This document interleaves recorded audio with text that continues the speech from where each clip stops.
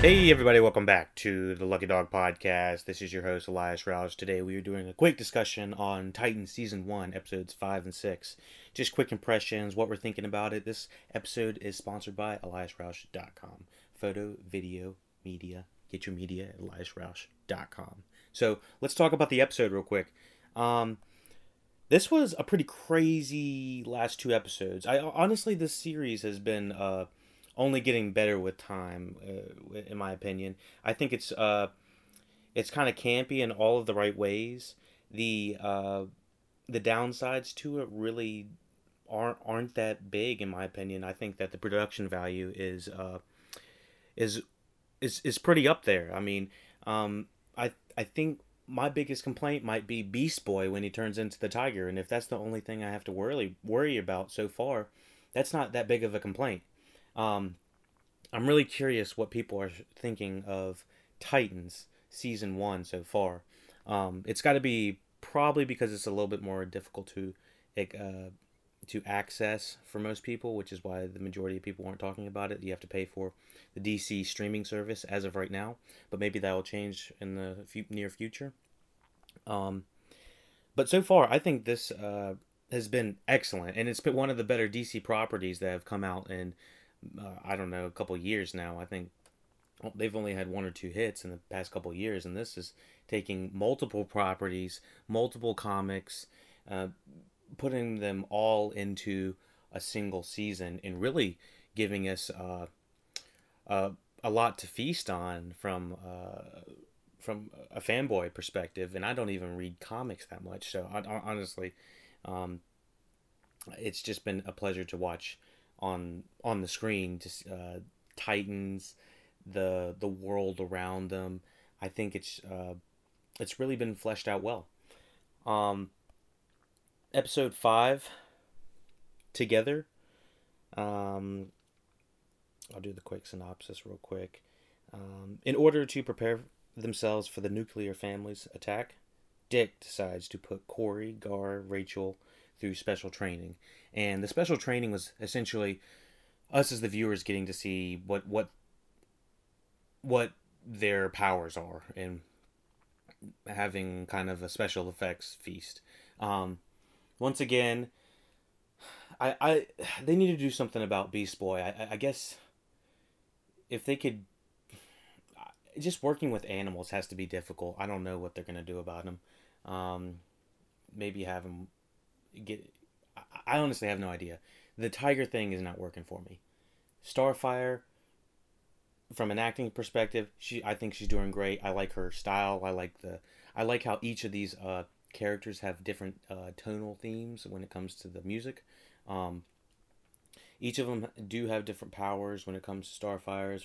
She said she derives she gets her power from the sun, and basically at night she's a regular person because she has to recharge. So you win some, you lose some. Raven, she's kind of this tropey girl that has to do with having to like not being able to cope with her emotions or something like that. It's definitely self-reflective when it comes to like the scenes of her looking into a mirror, and she's like, cover the mirror. I can't look at myself. I can't look at my self image. It's supposed to be something like by the end of the season, my prediction is going to be she can look at herself, she can accept herself, and that type of thing. Um, it's a trope we see in movies all the time. Um, but there's not too much we can do about that. Um, there are some predictable aspects about this season, but then they do subvert expectations in other areas. So, like I said, like the tropes they have with some of the characters are kind of a little cliche, but then on the other side, um, they're subverting expectations. So, definitely enjoyed it, especially episode 5. We got some excellent camera work when it comes to the fighting. I think episode 5 and 6, which we're about to talk about, have some of the best camera work throughout the whole season.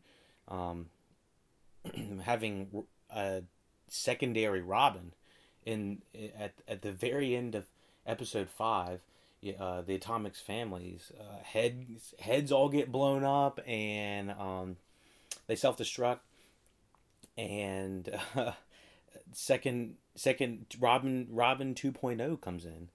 Um, and he comes in badass fashion. They all have this like, you got to roll in the smoke grenades to have some sort of aura to make it all uh, mysterious when they're kicking ass, and it definitely helps cover um, some of the hits. But I really did.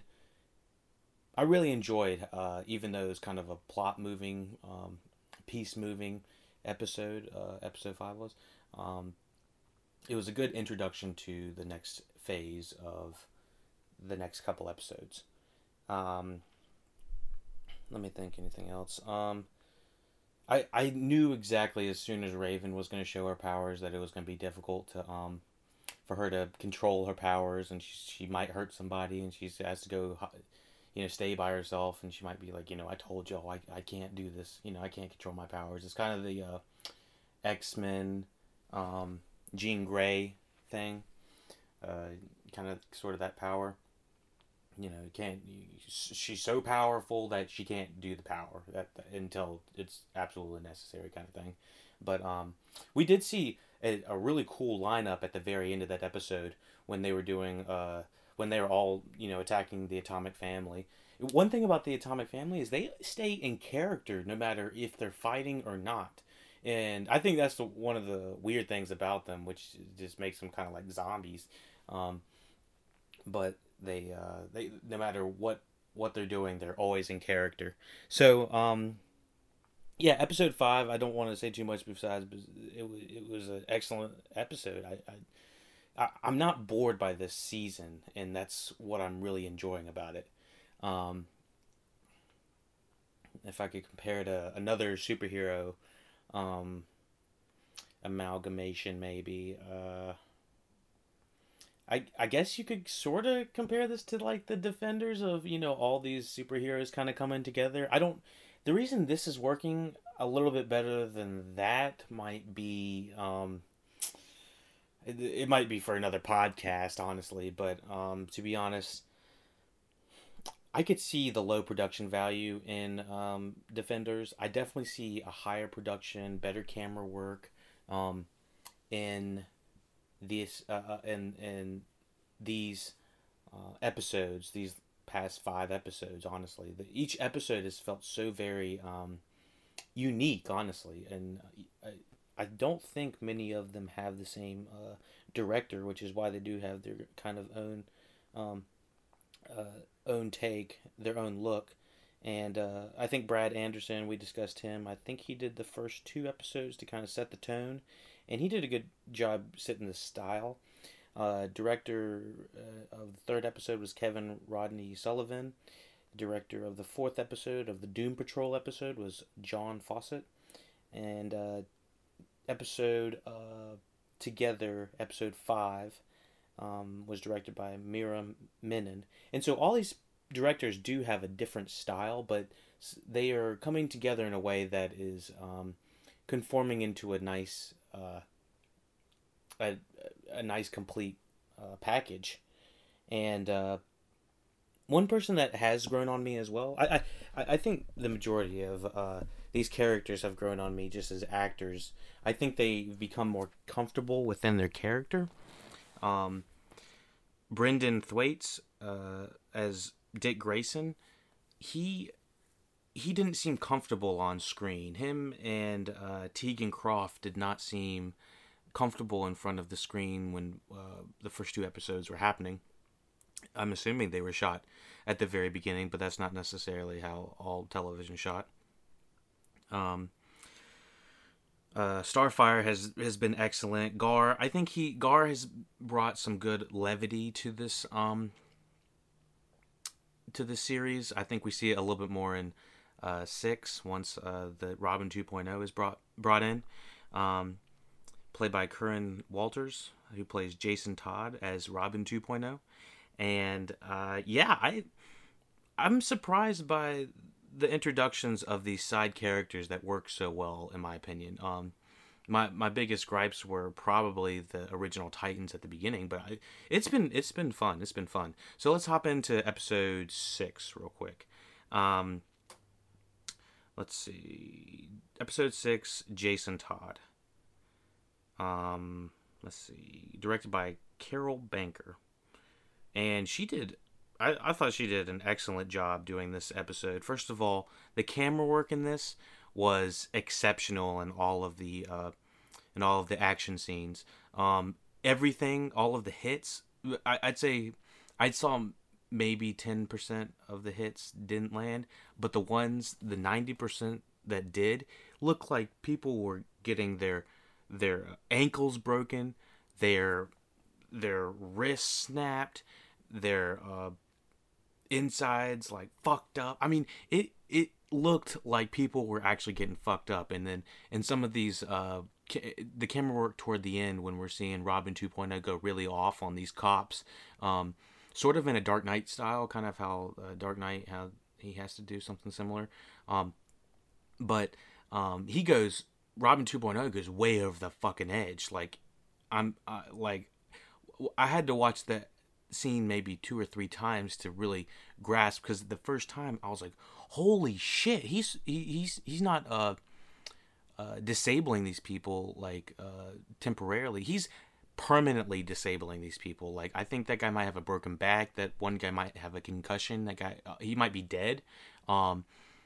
He did a backflip kick on a lady. It was like insane. It was extremely well choreographed. I haven't seen this type of action in, let's see, a movie since. I mean, The Raid. You know, if you've seen The Raid, you know how hard that goes. So it felt like a slightly toned down version of The Raid when it came down to it, and it had some nice long shots. I'd say one or two long shot, one or two or three one long shots. But overall, I thought it was pretty dope, and they had a great use of CG in this episode. I really think that this show thrives when it's not trying to show too much CG, and it's just small things like the characters jumping from a bridge, a high point to a low point, or doing a quick kick, or maybe a bullet.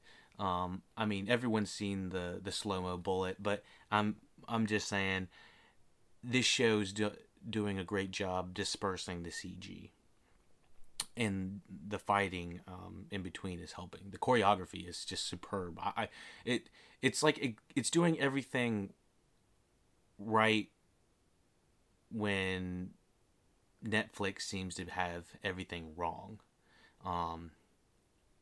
In my opinion, with the exception of Daredevil season 3 has been exceptional, and unfortunately it's just been canceled. So yeah, we'll discuss that another time. So yeah, I think this episode 6, Dick and the new Robin, Jason Todd, team up to track down the man who's killing off who's killing off Dick's old circus friends. So yeah, that was this plot specifically. I thought was going to be more predictable than it actually was. I thought we were going to lose our man Lester Spite, who plays Clayton Williams. Where I was trying to figure out where we had Clayton Williams before. Sorry, not Clayton Williams. Lester Spite. We've seen him in Transformers. I think he was on the Dark Side of the Moon. I don't know what else he's been in, but I guess that's the last thing I really noticed him in.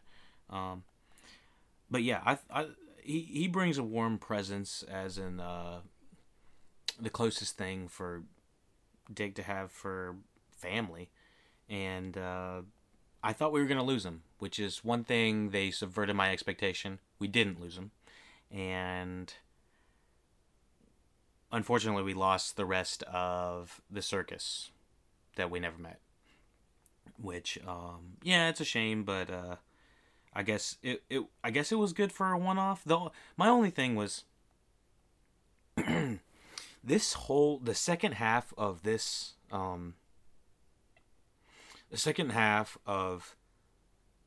episode turns into a mini Dark Knight movie.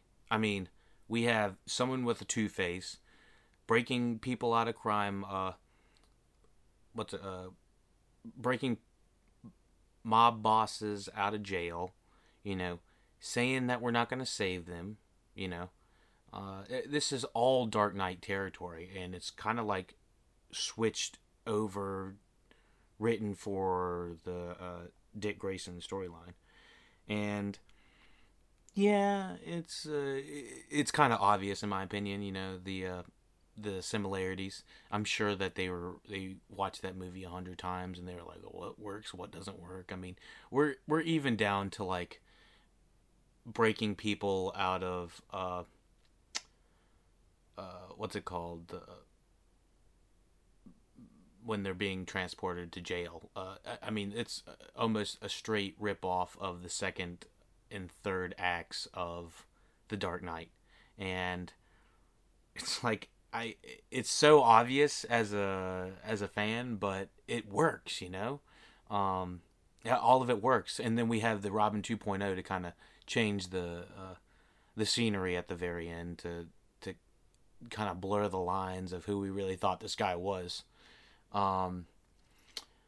Yeah, it looks like Robin 2.0 is going to have to go, and eventually I'm thinking it's going to be Robin versus Robin. I'm hoping it's going to be bright enough that we can see. A lot of the fighting has been in darker places, so a little bit hard to see. So I'm really hoping we get we get some slightly illuminated places that we can see some really tight choreography between the Robins.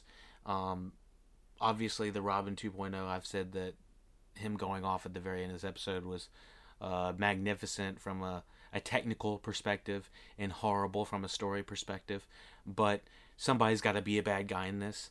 One thing they did subvert expectations with was holding back Batman. They were doing a really, really spectacular job dancing and doing backflips over introducing the Batman character and storyline, and I guess they did a great job with this. The little Two-Face scenario,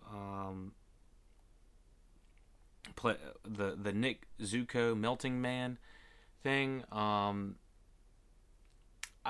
was a little iffy on the storyline. I just felt like, what was his purpose for melting all these people? It just seemed like he, just because his father was a mob boss or something like that, and he wasn't let off and wasn't saved by Robin, felt like I felt like we were missing a couple scenes. Like we needed to see the transformation of Melting Man to happen. So it happened a little fast.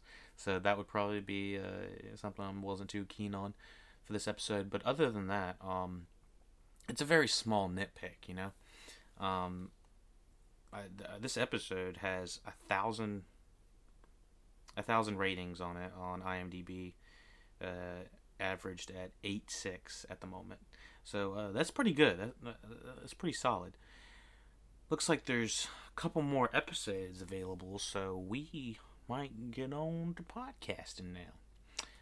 Be sure to rate, share, subscribe. Lucky Dog Podcasts. Check us out on Apple, Google Play, podcast apps all over the internet.